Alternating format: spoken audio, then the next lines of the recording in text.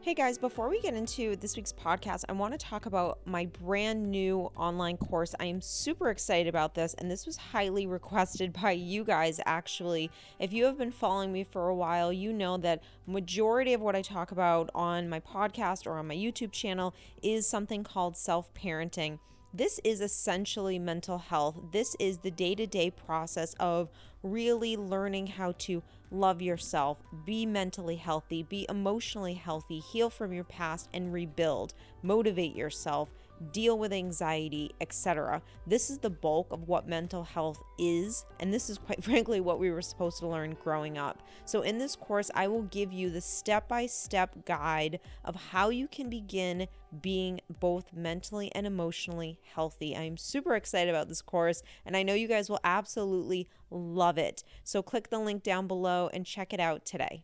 This week, I'm very excited to talk about this. I want to talk about forgiveness. I want to talk about still really having that kind of, honestly, hatred. Let's just completely keep it real. Like when we are still really mad, really upset, we can't let it go. And these questions just still are ruminating in our minds. So in this video, I want to give you some tips on how you can start to kind of move from the space of real anger, maybe bitterness, into more of acceptance and really learning how to forgive someone for what they have done to you. When we're in relationships and people betray us, when they lie to us, when they abandon us, when they cheat on us, whatever that looks like, there's trust that's broken. And that is something that really hurts the heart space. It hurts the ego, the wounded child gets triggered, and all of these things kind of come up. And especially when someone does it in such a hurtful way where maybe they're not sorry or they completely lied and are continuing to lie about it, but you blatantly know the truth.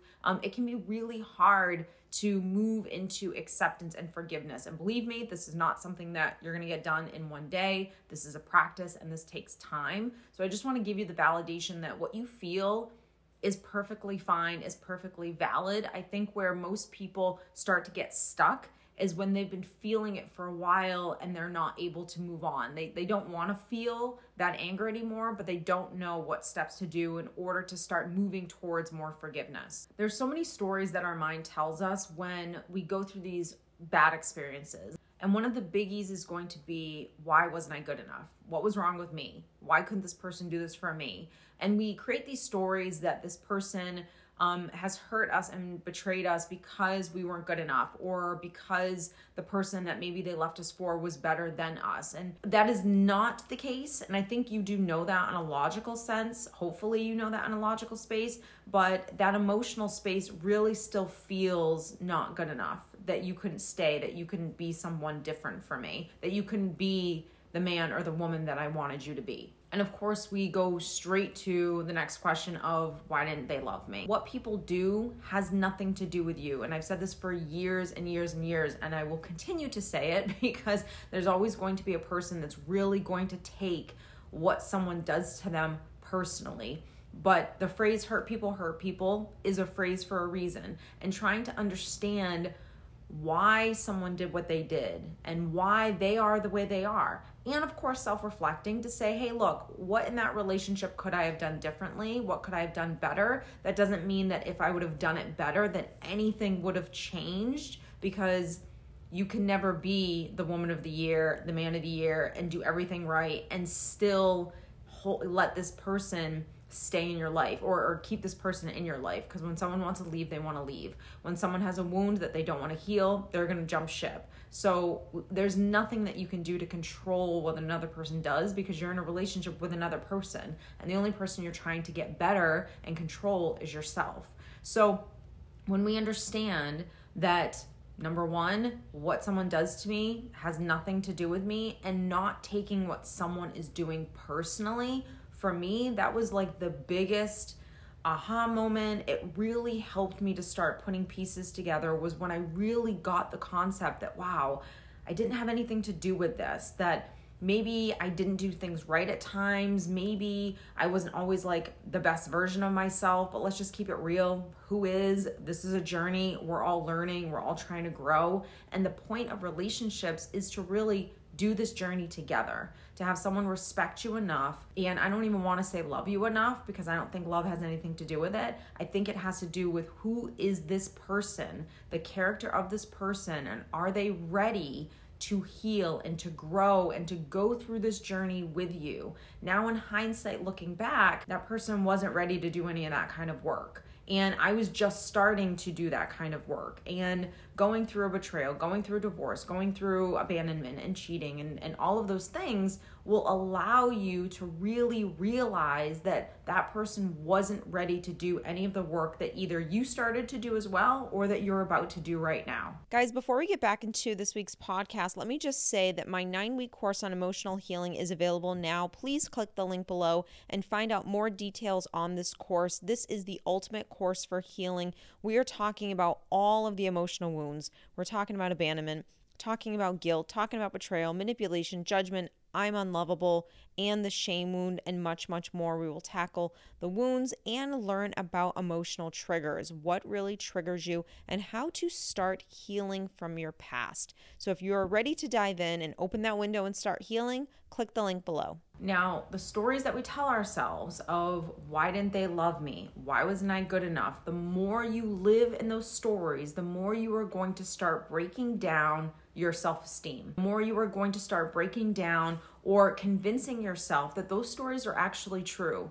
There are many mantras that I live by, and one of them that I am constantly telling you guys is what you repeat, you believe. And it's important to kind of like dissect a story to that way you can see that it's actually not the truth, that it's just a story that probably your wounded self is actually cultivating to try to make himself or herself feel better. So that story isn't true, but the more you repeat it and the more you feed it, you're going to believe it to be true. And when you start to do that, number one, like I said, it affects your self-esteem and self-confidence. And number two, you start to get really angry and bitter. I think the really healthy approach here is, and for me, this was a game changer, and it really helped me to not give my power away. So my pain was my responsibility. It wasn't anyone else's. Now, the pain that I feel was given to me by someone, but the minute they gave me that pain by putting me through the situation that I didn't ask for, that they wanted to do to me, I had to own that. I didn't own that I did something to cause that pain, to cause that person to do what they did, but I did have to own that now this is sitting on my lap. It's sitting on my doorstep. It's here, and it's going to ruin my life if I don't deal with it. It's not going to ruin the other person. So when I really understood that concept and I really started practicing it, and I said, okay, it's time to be a big girl. It's time to say, like, I can't blame everyone and everything. I can no longer really sit in this victim role all the time where I'm aggravated and frustrated. You know, why did this have to happen to me? And why do I have to go through this? This is life, and we all go through painful experiences. And I think when you embrace what you're going through, and now hear me out, I'm not saying that when you're knee deep in pain, you're just going to be Superwoman or Superman and embrace this. No, you're going to ugly cry in the shower. You're going to get frustrated. You're going to get angry. You're going to work out 3 times a day. You're going to shed those tears, and all of that is kind of part of the process. But doing that and being in those points is really where you're owning it. You're saying, okay, I feel this way, and now I have to like pick myself back up. So the more you do that, and the more you do it in a healthy way, the more you start to not become bitter, not become a victim, slowly start to own your pain so you can heal from it, slowly start to reprogram those stories that you're telling yourself that they moved on and they're happy and it was all about me and there must be something wrong with me and that none of this had anything to do with you. The more you start doing this work, you start building a serious muscle within yourself. You start learning more about relationships. You start learning about how you actually probably weren't that happy. And when you really look at that relationship, is that person everything that you wanted in a partner? Did they respect you? Did they love you? Did they want the same things? Did they share the same values? The answer is always no, because if the answer is yes, they would still be here. And I think it's also really important to make sure that you understand that as this is happening, especially in the beginning where it's really almost impossible to even think about being with another person or going on a date again or whatever that looks like, you will eventually move on. And knowing that for me kept me hopeful, and then even more so kept me going to think, I actually deserve everything that I wanted, and I'm going to get everything I wanted. Those are phrases and those are affirmations that you have to constantly be feeding yourself, because if you don't,